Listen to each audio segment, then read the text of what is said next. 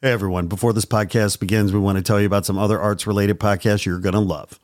They are the Conduit Music Podcast, Artsville, Gringo and the Man, Art World Horror Stories, and Not Real Art.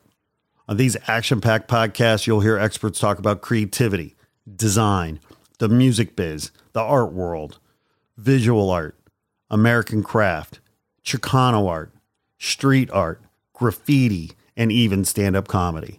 So be sure to find and follow these great arts podcasts today. Now, back to your regularly scheduled programming. Warning: the Not Real Art podcast is intended for creative audiences only. The Not Real Art podcast celebrates creativity and creative culture worldwide. It contains material that is fresh, fun, and inspiring and is not suitable for boring old art snobs. Now, let's get started and enjoy the show.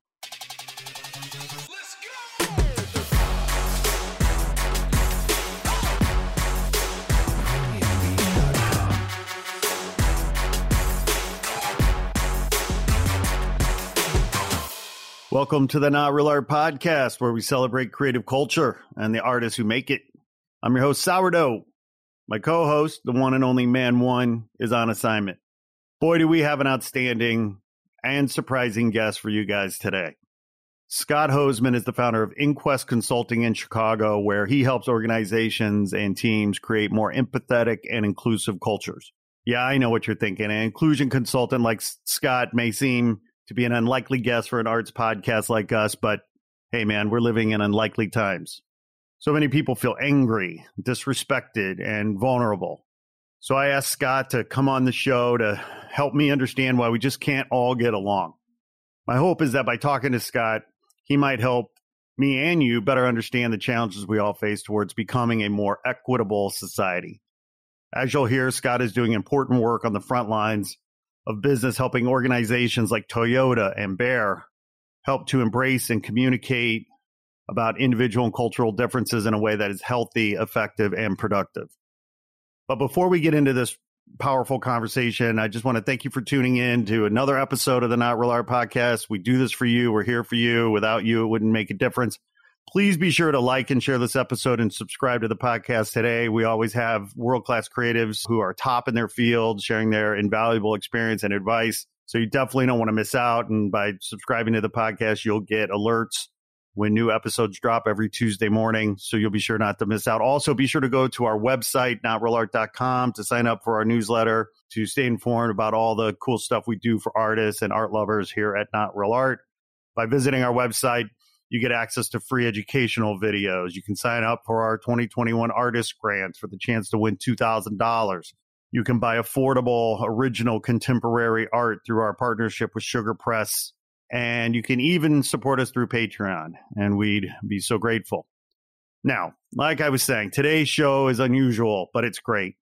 Our guest, Scott Hoseman, is a renowned inclusion expert who works around the world helping people like you and me who are very different better understand and respect each other so that we might all get along and create a more equitable world. Now, let me warn you, this is an important and sometimes awkward conversation. I probably say some things that aren't so PC, but thankfully, we have the founder of Inquest Consulting here today to help us find our common humanity. So without further ado, let's get into this and hear from the one and only Scott Hoseman.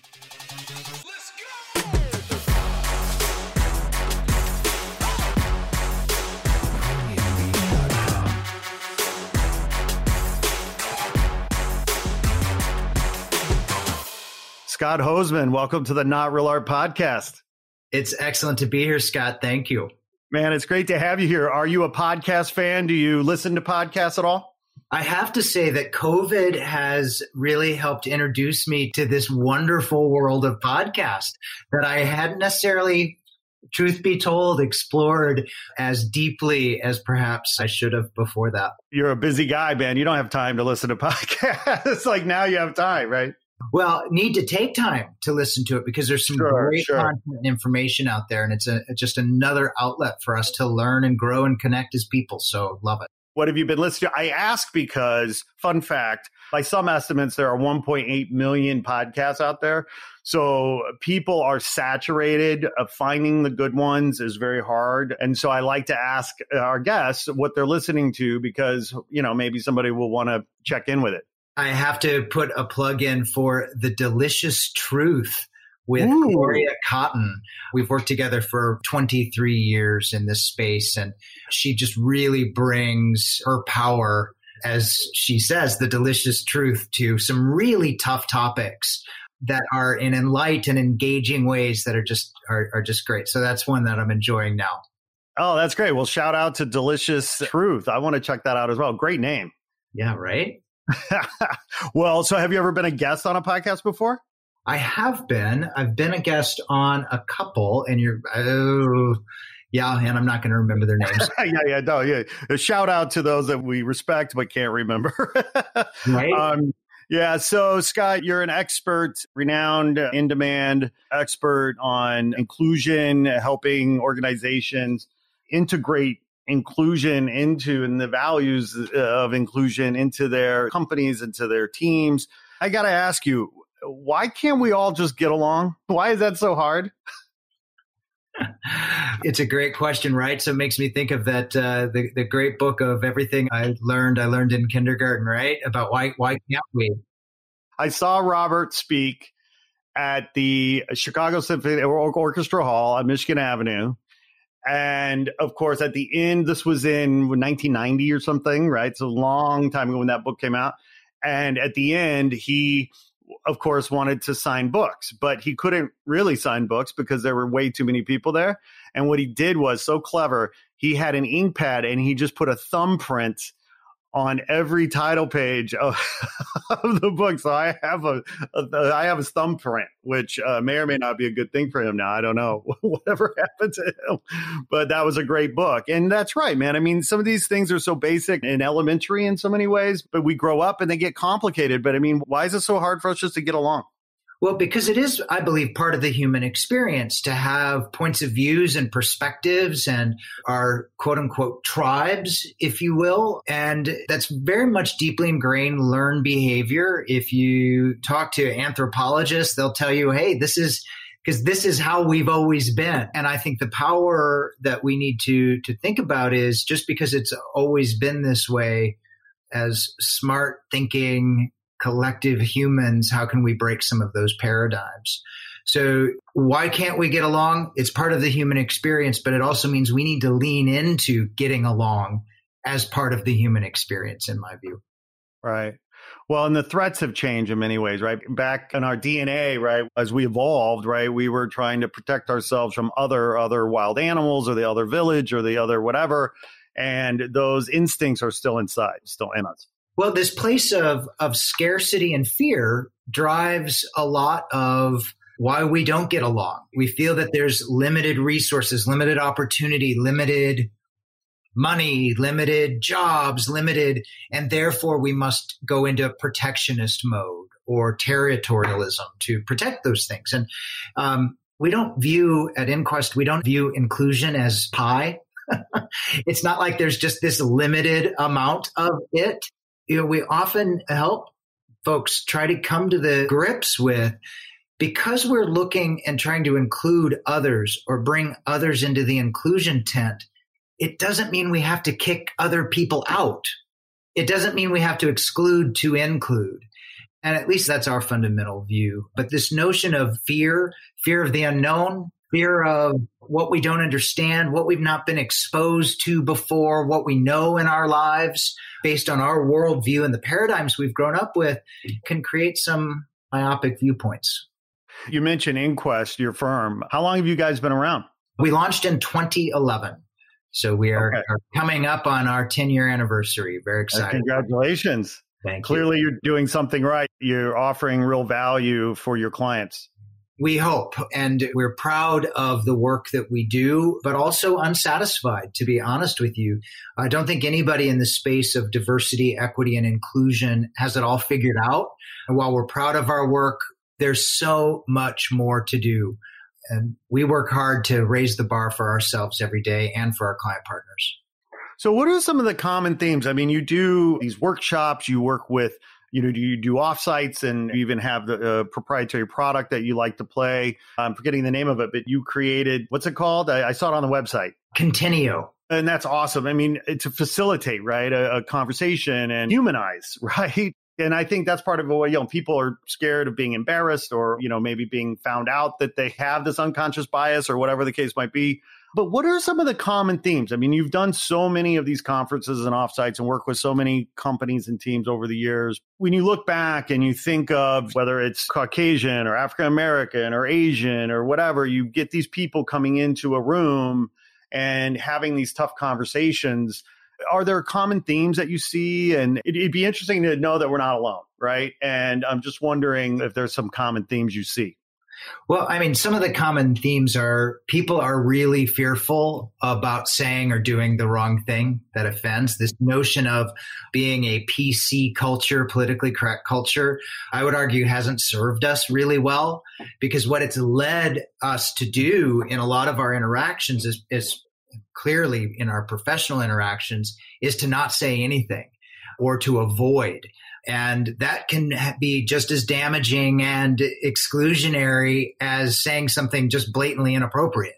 The impact on the receiving end can be really strong. And so we're hearing right now, in particular with regards to the social injustice since the public execution of George Floyd, I mean, a lot of white folks saying, I don't know what to do, what to say.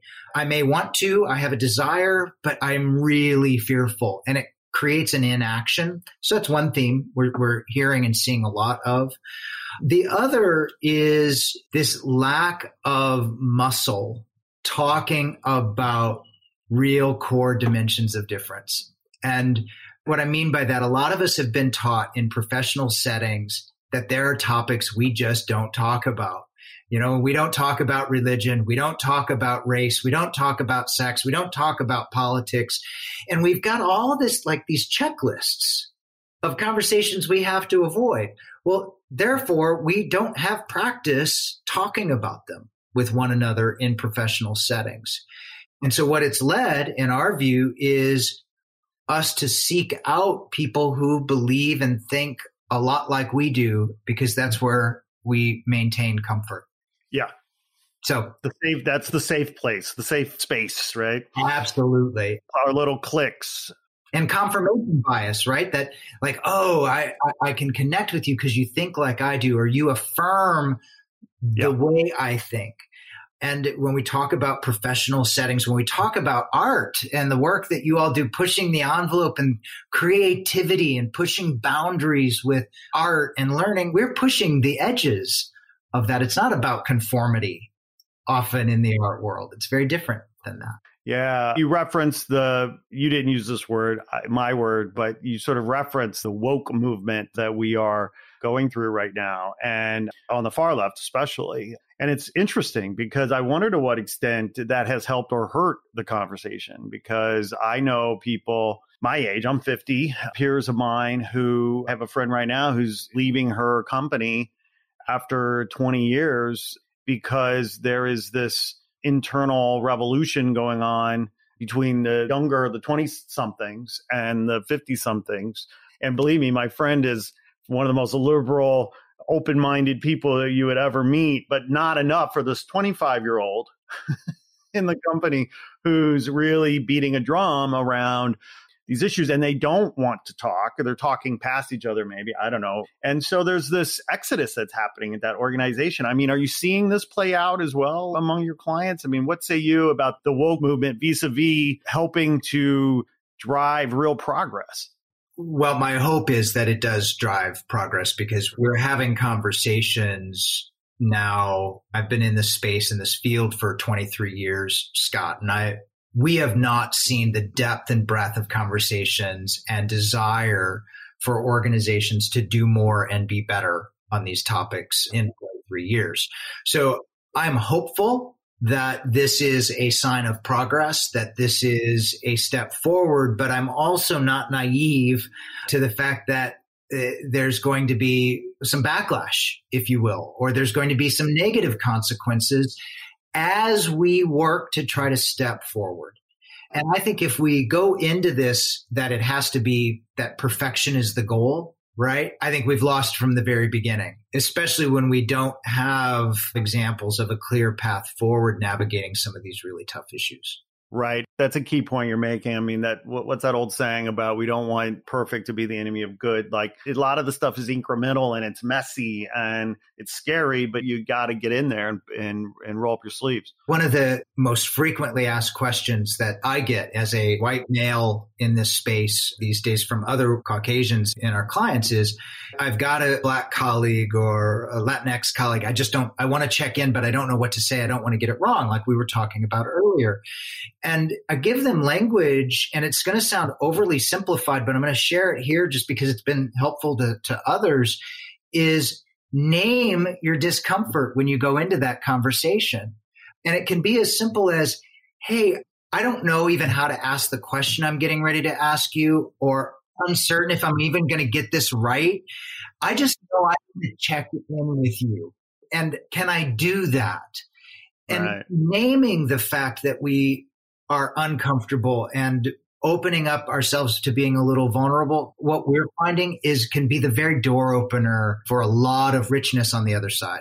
Wow, that's really interesting because, of course, right, it's obviously hard but simple, right? I'm reminded actually of a conversation that I had last night, in fact. And you may or may not know this, but my kids are adopted, and a friend of mine and his partner are considering adoption. And so he wanted to talk to me about adoption. So we had this great conversation last night, and I was sort of talking about how our learnings and our understanding of adoption and what's healthy for not just the child, but for the families involved over the last 50 years has changed hugely. And the core point is transparency, honesty, openness about the adoption is far healthier for the child, for the family. It's not the taboo subject that it used to be. And they've got data now to prove that that was actually really damaging and toxic to keep it a secret. And so I don't know. So I'm listening to you and I'm reminded of that. And it's that old saying, sunlight's the best disinfectant, right? Like if you can just open up and be vulnerable and honest about, hey, I'm concerned. I don't know what to say except that. Help me. Well, yeah, it's like, I don't know if you know, but for all 50 years of my life, I've been white. Oh, okay. I thought you were using a whitening cream, but right. Okay. No, I don't, that's my experience. There is no way I am going to understand or be able to change my paradigm in 50 years of those experiences. So if I desire to have these conversations and desire to have some learning and connection with others who may not be like me, how do I create safety for them and me in those conversations? It means I need to maybe lean in a little differently without the other caveat, without making people feel like it's their burden to educate me along the way. Right. Right. And I think that's also an important boundary there to set of saying, hey, if you're comfortable or I don't want to push you, I know I'm uncomfortable, I'd welcome these conversations if you would. Leaving the door open to get some feedback, I think can be a great technique and see where it goes. Yeah. You've consulted all over the country, I'm guessing. Are issues related to inclusion and dare I say diversity? Well, how might these issues related to inclusion and diversity differ, or do they differ from region to region? And obviously, maybe from in urban areas to rural areas. I mean, how have you managed that, and what have you witnessed or seen in terms of how these issues might be different in terms of the actual location? They're vastly different, and we work globally. So prior to COVID, 40% of my time was spent outside of the U.S. working with organizations. No more frequent flyer miles for you right now, Scott. Yeah, none, right? But context is everything. Even if you take a look at the same organization from a facility in one state to a facility in another, headquarters to a plant facility or, one of their field offices, markedly different cultures. And this notion that we can think about diversity, equity, and inclusion as a one-size-fits-all is problematic because the issues are varied. Pick any dimension of difference. sexual orientation and gender identity, disability or veteran status, and military background, race, ethnicity, name any dimension of difference, socioeconomic background, educational levels of attainment. There are circumstances that these are viewed very differently, in versus out cultures, insiders, outsiders, around a whole host of factors. So it plays out markedly different depending on where you are. That totally makes sense. I mean, what do I know, right? I'm just a guy. But in terms of my personal experience, I feel like, boy, if we could just empower people to travel, if we could get people in the same room together one way or another and figure out a way for them to see each other's humanity. Mm-hmm. The power of proximity, right? And sharing our human stories with one another goes a long way to building bridges versus creating those barriers that we build between us, those walls that we literally and figuratively build between us. That notion of getting to know. And then it ripples, though, beyond just some of my best friends are, or I have a fill in the blank. Right? That's not, I want to be careful, that's not what we're talking about there, and nor do I think that's what you're implying. But this notion of understanding others' experiences, it matters. I know the way I think, the way my brain works and processes differences. So, Scott, I don't know if your listeners know, but we grew up in a very similar community, right? Yeah, that's right. We've known each other a long time. We've known each other for a long time. And the level of diversity that I was exposed to, broadly speaking, growing up was very, very limited. I know that I am wired differently today because of my travels, not only in the US, but globally. My brain is wired differently to process when I experience something that doesn't fit what I would quote unquote call the norm. But it's because of those experiences that have been re-imprinted on me. Yeah. And to be clear for our listeners, you and I do go way back. In fact, we actually went to high school together, grew up in the same town together. So let's use that as a context for a moment, because I know let's paint that picture a little bit. So specifically Northwest Indiana, Portage, Indiana, adjacent to Gary, Indiana, which was at that time arguably the murder capital of the country per capita, at least through the 70s. It was a very segregated area. Blacks were in Gary. White people were not, but yet this is 40 miles outside the city of Chicago, which historically has always been very segregated. And so you and I graduated with some 600 people in our senior class. Portage High School, where we went, was the third largest school in the state at the time, as I recall. And yet we graduated with the majority of white kids. We had, a handful of Latinos. We had even less African American. And so here you and I are. All these years later, many of our friends have left, many friends stayed. But even in the 80s, when we were growing up, for myself, just the way I was wired, I couldn't wait to get to Chicago and see and feel and smell and hear all these different cultures and ethnicities and things. Certainly, we both had friends that were like that in high school, but it's probably safe to say the majority of the kids that we grew up with didn't maybe have that inkling or have that curiosity. And so I hate to ask this question, but I mean, to what extent is this sort of hardwired, this idea of openness or this idea of empathy or inclusion or, obviously it can be learned, but I just wonder to what extent, is it nature or nurture at all? This is going to be disappointing. I don't have an answer for that. Come on, man. All right, that's it. Show's over. But I think it's both. I know for my experience growing up and coming to terms with my sexual orientation, growing up in the environment that you described as a gay man, a gay teen, played a huge role in how I think about differences. I felt different in that environment. I felt like I did not fit in from my childhood. May I ask, Scott, I've never asked you this question. How old were you when you realized that you were gay? Realized I was gay. If I go back, I can remember knowing that I was markedly different in something in this regard as early as third grade. Third grade. Got it. Yeah. Yeah. Did I know what that meant in terms of sexual orientation, or was I having those thoughts? Absolutely not. But then that kind of solidified itself in high school and then coming out in college, middle of college. Right. But that notion for me of being different, I think that's one path that many people experience, whether you have a visible dimension of difference, such as race or ethnicity, or an invisible dimension of difference that, is not so apparent, disability being a really good example of that, or LGBTQ status as another. So I think that's one path that people have. And I also just think there's exposure to differences. There's plenty of folks who I have experienced in my career and my journeys on this planet, of folks that you would have thought would have never changed their perspective or felt hardwired to be very closed-minded. The right circumstances and situations can change that. So I think it's a bit of both, Scott. I do think, though, humor me, let me tell you a story here that may be relevant on that. Sure, take all the time you want. I think this notion of diversity, equity, and inclusion is challenging right now because a lot of us can think of examples where we are deeply inclusive, and we are, of those people we're inclusive of. Right. And so we become legends in our own mind. Yes. Right?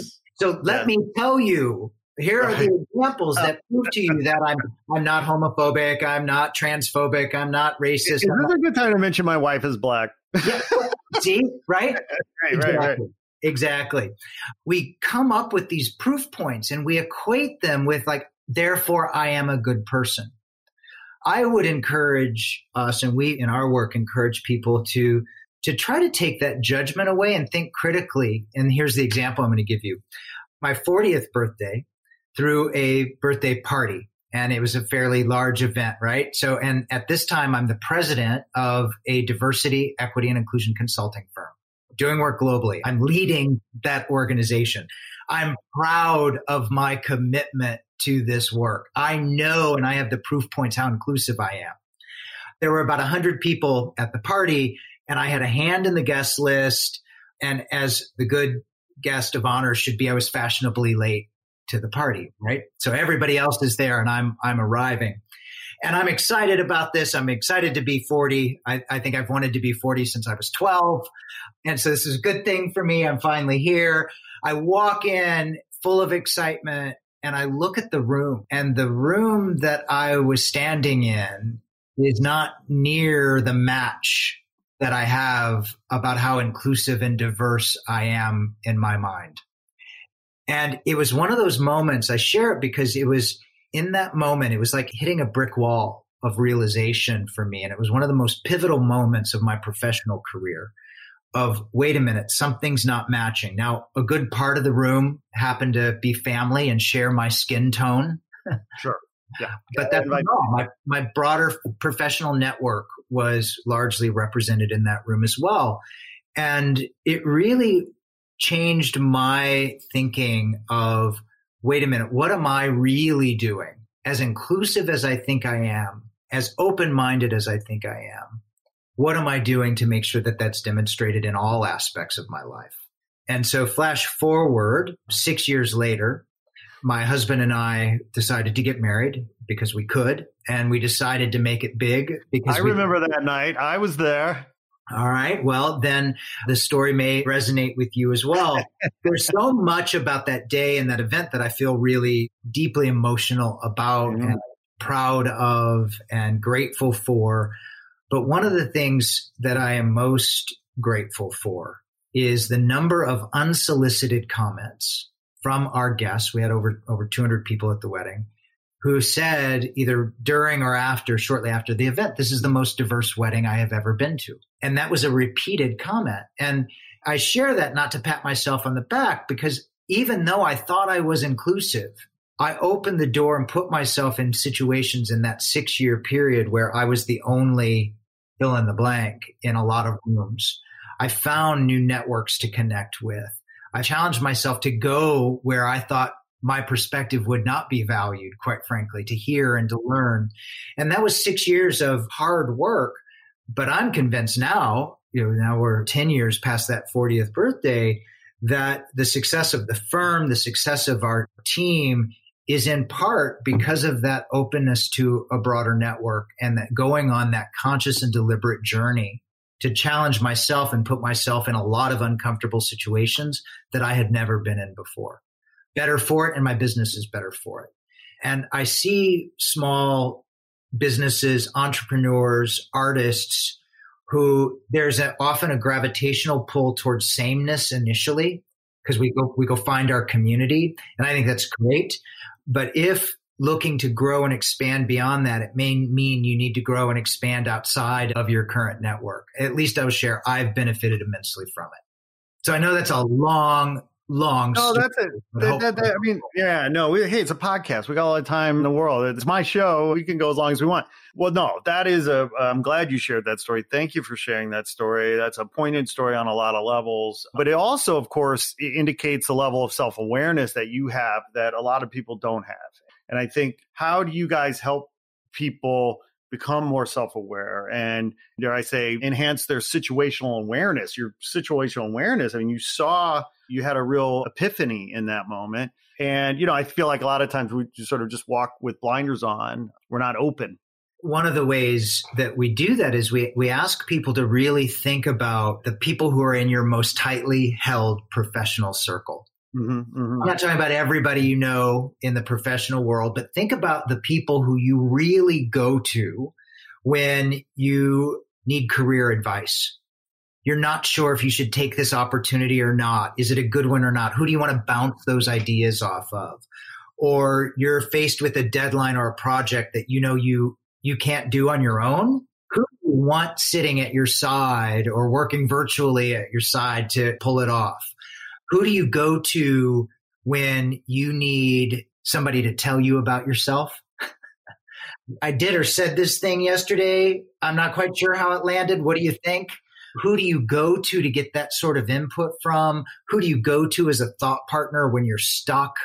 So think about those people. And so I'm not talking about everybody you interact with, but those people who I call them my personal board of directors, my most tightly held professional circle. And what we do is we have people actually list those folks and think about all the benefits that you're getting and the power of these go-to people and the attributes and traits that they have and the benefits you and they get and your business or your company gets from them. And then we have you explore how diverse that network is from you. So what many folks don't know that's coming in that assessment is, we have you list your people. And then we want to know of those people who is a different race or ethnicity than you, who has a different sexual orientation, who has a different gender or gender identity than you, disability status, military status, family status, communication style, area of expertise. And we help people look in a quantifiable way how diverse this kind of tight circle is. And that does a couple things. It gives you a proof point to see how inclusive you really are. And it's different.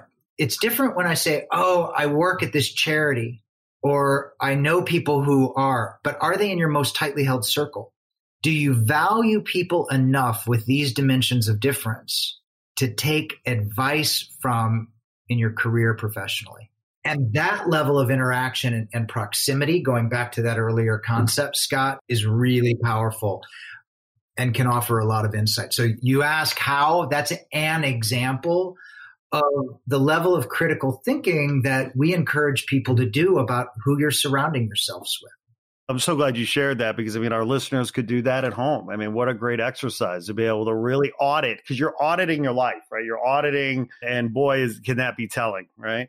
Well, and then we ask, who are the people who are in your go away network? Meaning, who are those people who know that are in your circles, but they know no matter what, you're never asking their opinion. They know that you're never going to be the one to ask them for help or assistance or guidance or their thoughts or perspectives. You likely have people in your life like that too. And are there common dimensions that they share that can give you insight about your opportunity to grow and push yourself? This conversation is so great. It's stirring up a lot of kind of memories. And I had sort of a friend of mine's seat, and he asked me to stand up in his wedding. and one of the coolest cultural experiences I've ever had. And again, I'm not, let's be clear. I'm not patting myself on the back. I'm just telling the story. But dear friend, and so it was an honor to stand up in his wedding and in the Sikh temple, and his uncle from India wrapped my head in a turban. And it was so cool. And I still have the turban. I saved it. I mean, it's 15 years ago, but it literally was so tight in my head. I just was able to it was like sucked on there. It was just like, just came like right off the head. But we were in Texas, Houston, and we were coming from the temple to the hotel. We thought we'd stop and get some champagne and wine and beer and stuff for the party. And so I go into the store dressed in my turban to go get some booze. Now, we've already told our listeners, I'm from Northwest Indiana. I'm a white guy. I was abused in that store because people thought I was Indian and or Sikh. And it was just a powerful, scary, eye-opening moment of just how vulnerable some people are. Well, and just from a manifestation of one garment, of one indicator of difference that people don't expect. And, there are overt acts of exclusion and there are subtle acts of exclusion. It feels like you had a moment of an overt act of exclusion, right? Yeah, I wasn't the only one. I was with a friend who was also in the wedding, and he's half German, half Polish. I mean, you can't get whiter than this guy. And he was also wearing a turban, and we went in together, and we both were ridiculed in this place. So anyway, so it is real. One of the things I want to go back to, because you've said this a couple times, and I want to bring it up because I honestly haven't thought of it. And again, this is part of the reason why I wanted to have you on the show and talk about this stuff, because I also want to learn and grow. Because quite frankly, I hadn't thought of military service as being a point of exclusion or discrimination or bias or what have you. But my God, boy, you are so right about that. I'm going to oversimplify here, but I mean, half our country has been to war and the other half hasn't. Mm-hmm. Right. And the perceptions that we have of each other as a result are really powerful. And some things that people don't often think about in this topic are physical size, weight. We have made it socially acceptable to discriminate overtly and subtly based on physical size, beauty. These things show up. It doesn't have to be just the typical, if you will, the big three: race, age, gender, right? Or if you add to that sexual orientation and gender identity. But, I don't mean to minimize those. But we make it socially acceptable to exclude the other a lot. I think that's worth exploring. Again, not to go into the politically correct arena. Again, I don't think that serves us well. But what do we think when somebody has a dialect, a Southern dialect, and what goes through our minds and what happens in our interactions? Those things matter and they add up. And as clear, I could tell how clear even you telling that story from 15 years ago, it takes you back to that moment. Imagine if you had those similar experiences, not once in 15 years, but now every 15 days, every 15 minutes, and the cumulative impact of those experiences. Well, listen, I mean, to bring it back home, as a dad, as a white father to two kids of color, growing up with my white privilege, as they say, raising my kids in a world where helping them understand, helping them navigate. I mean, those are muscles that I quite frankly don't have. Yeah. Thank God I have my wife who can help fill in those gaps. But yes, I mean, to your point, I mean, people are experiencing this on a daily basis. And quite frankly, I didn't have to. And so my lens is skewed. I have perhaps a unrealistic expectation. Well, and then the problem is when we ever assume, thank you for sharing that, because I think some of the challenge is we then assume that everybody else needs to have the same experiences we've had, or that's normal is normal for us. Well, yeah, I know my lived experience, but I don't know yours.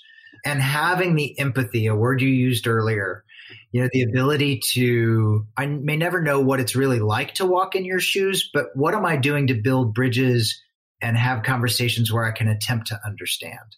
And again, it goes back to the storytelling and proximity versus, let us just show you this one cognitive model about how you too can be more diverse and inclusive. I wish it were that simple, but it's about creating human experiences with one another.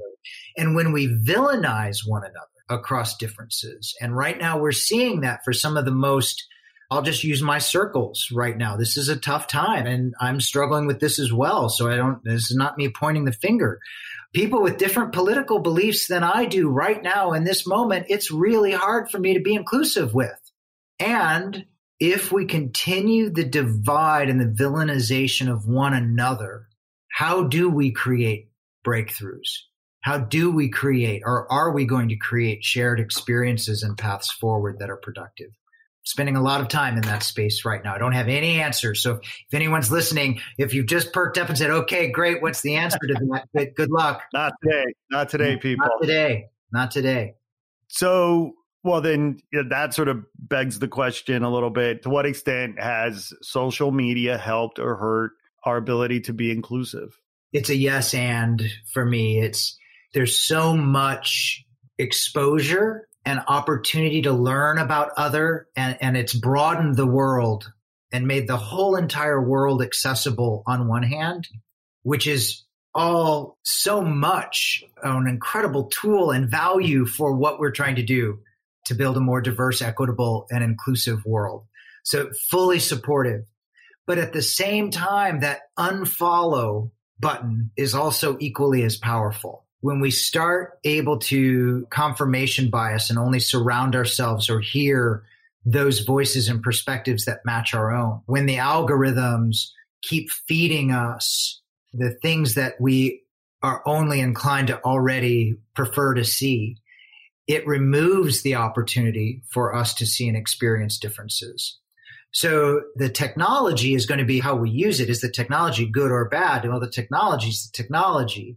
It's our usage of it. Are we going to use it to expand our horizons, to expand our views, to take in alternative perspectives so we then grow and make better informed decisions ourselves? Or do we use it as a limiting factor to confirm our point of view to begin with, which we didn't need? I often say, I've got me covered. I've got my point of view covered. My team will tell you the same thing. Yes, we don't need any more of him. Right. I like thinking about what am I gaining and listening to and learning from that's different from my own perspective. We're on chatting about social media a little bit right now, which of course bumps into a little bit of the woke aspect of our conversation earlier, but we haven't yet mentioned cancel culture. And this is an interesting sort of segue into this because, boy, this is sort of gang-like mentality of certain folks on the Twitter sphere or what have you to pile on if somebody happens to make an honest mistake, or maybe it's not an honest mistake, maybe they're just an asshole. But I think a lot of times people do make honest mistakes and then they get ridiculed and beat up in the social media sphere. You know, where's all this going? I mean, how does Inquest help companies and people navigate this cancel culture that we're a part of? So the complexity behind the question is so profound, right? It sounds on the surface as something just so simple, right? Of is it good or bad? Or I think it's just another nuance that we've got to find ways to navigate. This notion of holding one another accountable for what we do and say, incredibly powerful. And we would support that. We want, especially our leaders, our public figures, those who are in positions of power, being able, there's a different level of responsibility when you go on platforms like that we want the accountability for, not again to support like the PC movement, but words matter, actions, behaviors matter. But when we go so far as to take the culture to a place of, let me show you how disrespectful you were by being disrespectful to you, I think we've lost something. When we treat intolerance with intolerance, when we treat prejudice with prejudice, I have to question how effective are we going to be at coming out on the other side versus creating opportunities for shared learning, shared understanding, where we often say in our work, This is not about being perfect. You're going to make mistakes. You're going to say something that offends. You're going to say something that is viewed by someone or some group as inappropriate.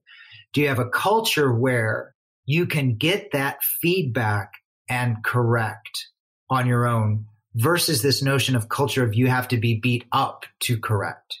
That's my point of view on that. I think we've got work to do. Right. Yeah. These tools have been, and these platforms and these technologies have been released and unleashed on us with no user manual really. We never did a double blind study to see whether or not they were dangerous to the health and well-being of society. And so we're learning as we go. And it is, to your point, I mean, there are obviously many beautiful things about it and many horrific things about it. And I hope we're able to figure out how to navigate in a way that ends up being a net positive versus a net neutral or a net negative. But that also bumps into this bigger idea of how are we doing? In other words, what progress have we made? Are we better off today, all things being equal? Are we better off today than we were 30 years ago, 50 years ago, 100 years ago? My unequivocal answer is yes. That as difficult as this moment is and as painful and horrific as these moments are, the opportunity we have to see and bend the arc, if you will, as a result of this current reality that we're in, I think is strong. And I view that as positive. I'm an optimist that way, though. So that's my bias. That's my general orientation. The fact that we're having conversations around race and racism and systemic and institutionalized racism, for example, in organizations and companies in the country and the world differently today is an opportunity that I think is progress. Where the challenge is to think that these are brand new conversations. These aren't new situations. These aren't new topics. These have been, this has gone on for a long time.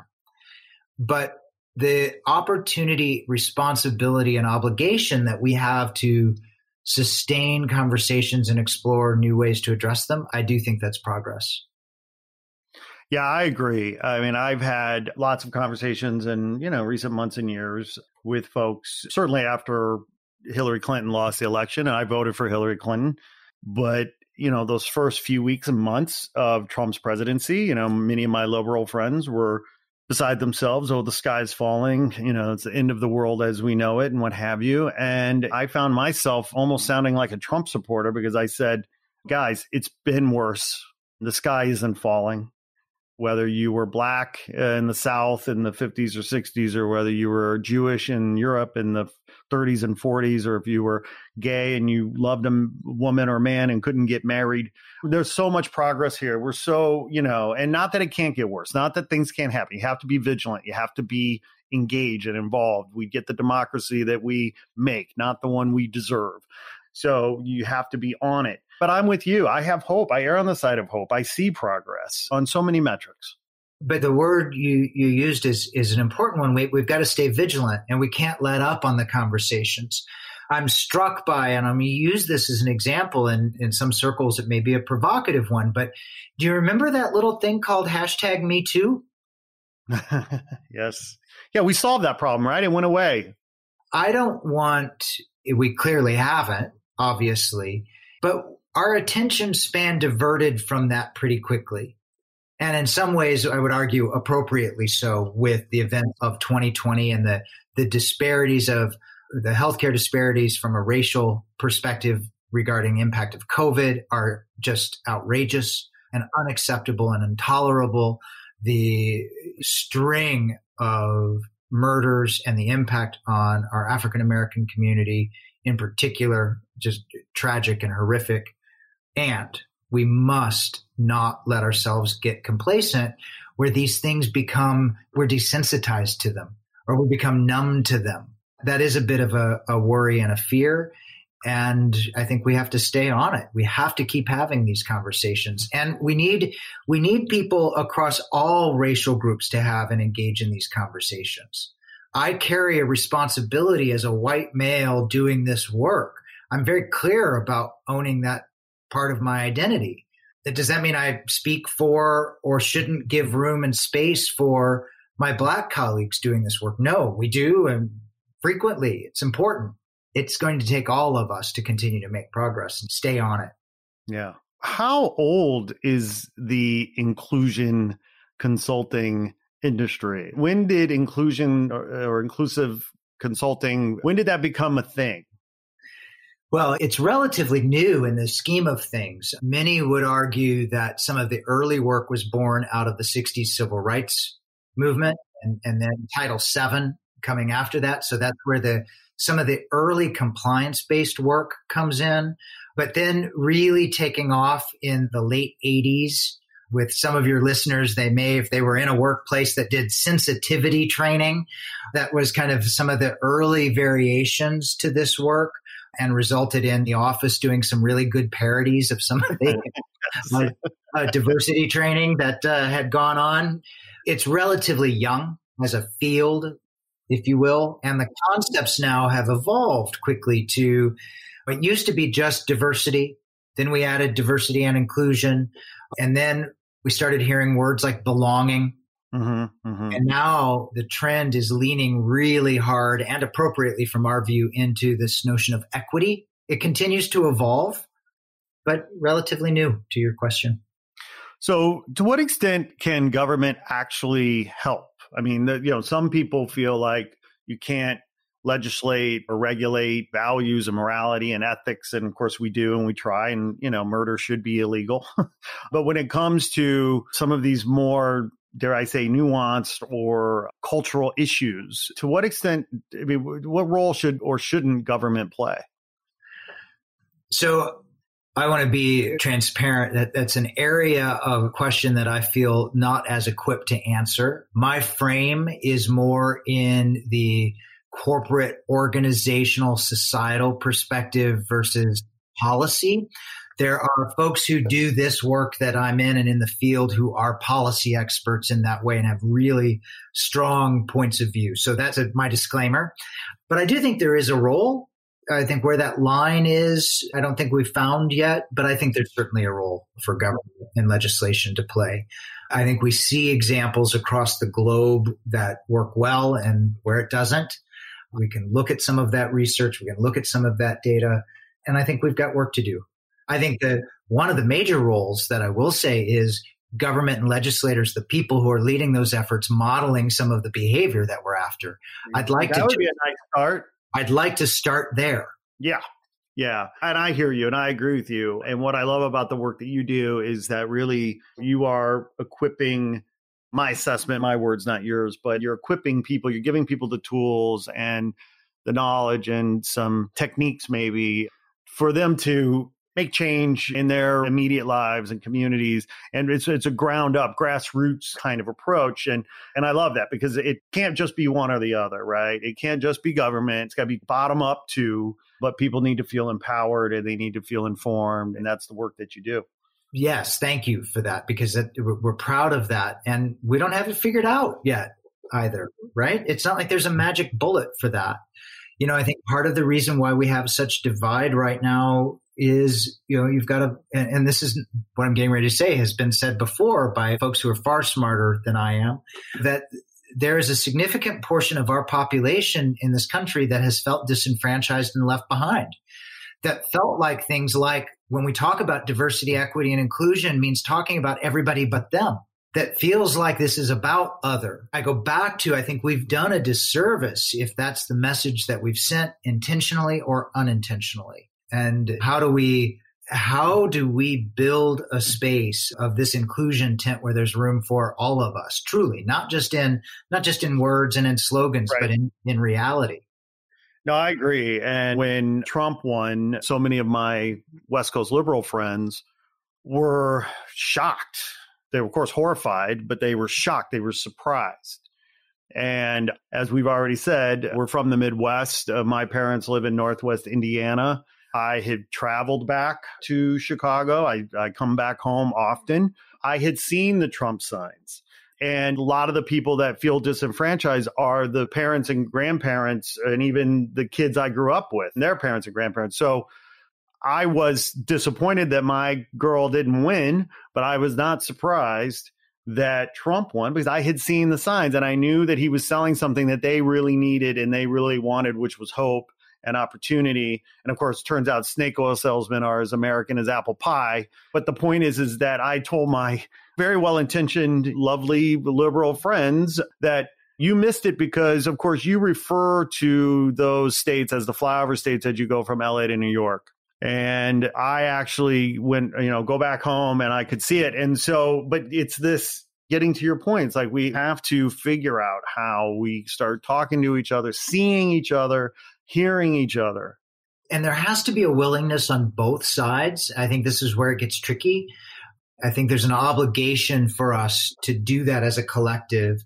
And I think that's our biggest challenge right now. I think we've got a really big challenge to be able to do that on both sides, willingness and openness. And I say that, and I know a lot of listeners may be hearing that. They're going to hear that and interpret that as the challenge being, oh, well, I've got to get the conservative side has to be open-minded. Some of the most closed-minded folks that I encounter on these topics are liberal colleagues and partners and friends. Yes. And again, it goes back to, are we inclusive with some of the people some of the time, or are we inclusive, period? And I will tell you, I'm not saying I'm perfect. I'm navigating relationships in my personal sphere, family and friends that have been challenging of late because I'm figuring out how to navigate it, but navigate it we must.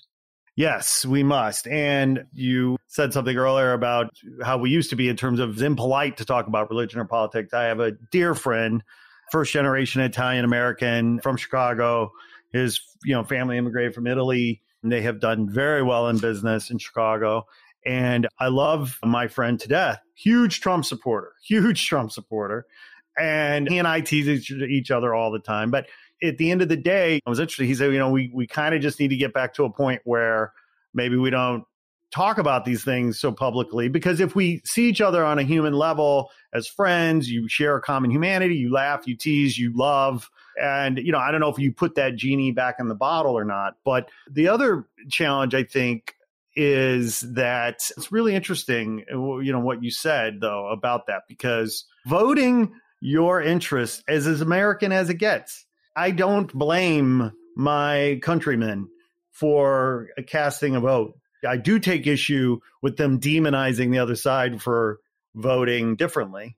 And so, I don't know how we change that or fix that, but certainly the work that you do helps to address that. How much do politics come up in your workshops? I'm curious. Increasingly. I mentioned earlier, I've been doing this for 23 years. I would say for the first certainly the first 15 to 18, rarely, if never. It just wasn't there. Increasingly, though, now. And I think there's a bit of corporations are at the very top of the house talking about politics differently.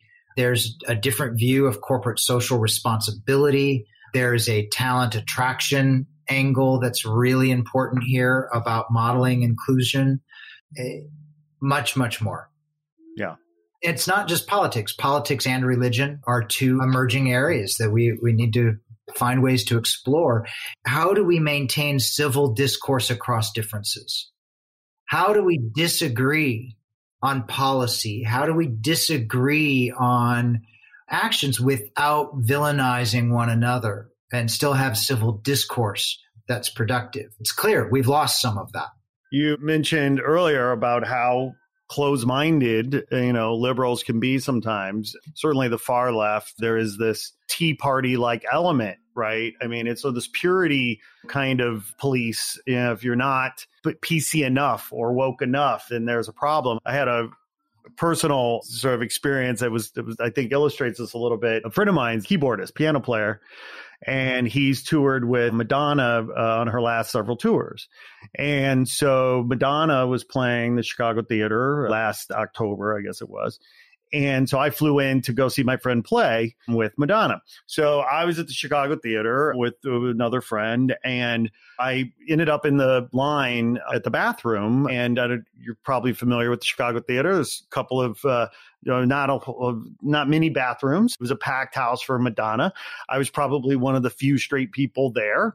And in the bathroom, in the line for the bathroom, I was probably the only straight person in line at the bathroom. There were, I'm guessing, several trans, several lesbians, several whatever. And I'm standing there, and we're sort of all chit-chatting a little bit and just waiting for our turn because it's like one at a time in this bathroom. And the sign on the bathroom was, had this sort of iconography, this very PC iconography where it had every little stick figure, right? Every little stick figure of any permutation of gender that you might imagine. And then it said bathroom. And so I guess I'd had one drink too many. I don't know. But I saw the sign and I just said, hey, and everybody sort of looks at me and I point to the sign. I say, can't it just say bathroom? They all they were like, yes, you preach it. Like, you speak the truth. And it was just this a moment of like humanity where it's just like, no, we just want to, sometimes the zealots, I guess, ruin the party is the point. Yes. And it's a yes and, right? A lot of times the zealots, as use that term, are some of the times the people who drive our awareness that there's a problem in the first place. They're the trailblazers. Right? But then it's, at what point do we transfer that, or do we, I think, navigate some of that early energy that's often required to get people's attention? And that there's a real purpose that some of those folks serve. But at what point then does it shut people down? Yes. Scott Hosemann, I'll tell you, I am so grateful for our friendship. We've known each other 35 years or more now. The fact that we can come together and talk about these important issues after all these years of friendship, it's an honor and a gift. And keep up the great work. Keep up everything you're doing. You are a good case for cloning, my friend. We need to figure out how to make more of you because there's a lot of work to be done.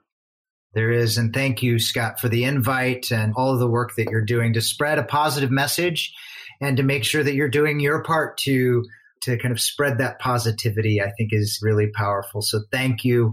Value you, the family, and all the best as we go into this holiday season.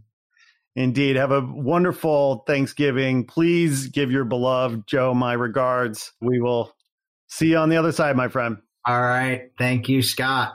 Cheers. Bye-bye. Hey there. Thanks for tuning in. Please be sure to like this episode, write a review, and share with your friends on social. And if you haven't already done so, please press the subscribe button and follow us on Instagram at Not Real Art World. If you're an artist, be sure to apply for our 2021 artist grant at notrealart.com. Sourdough out.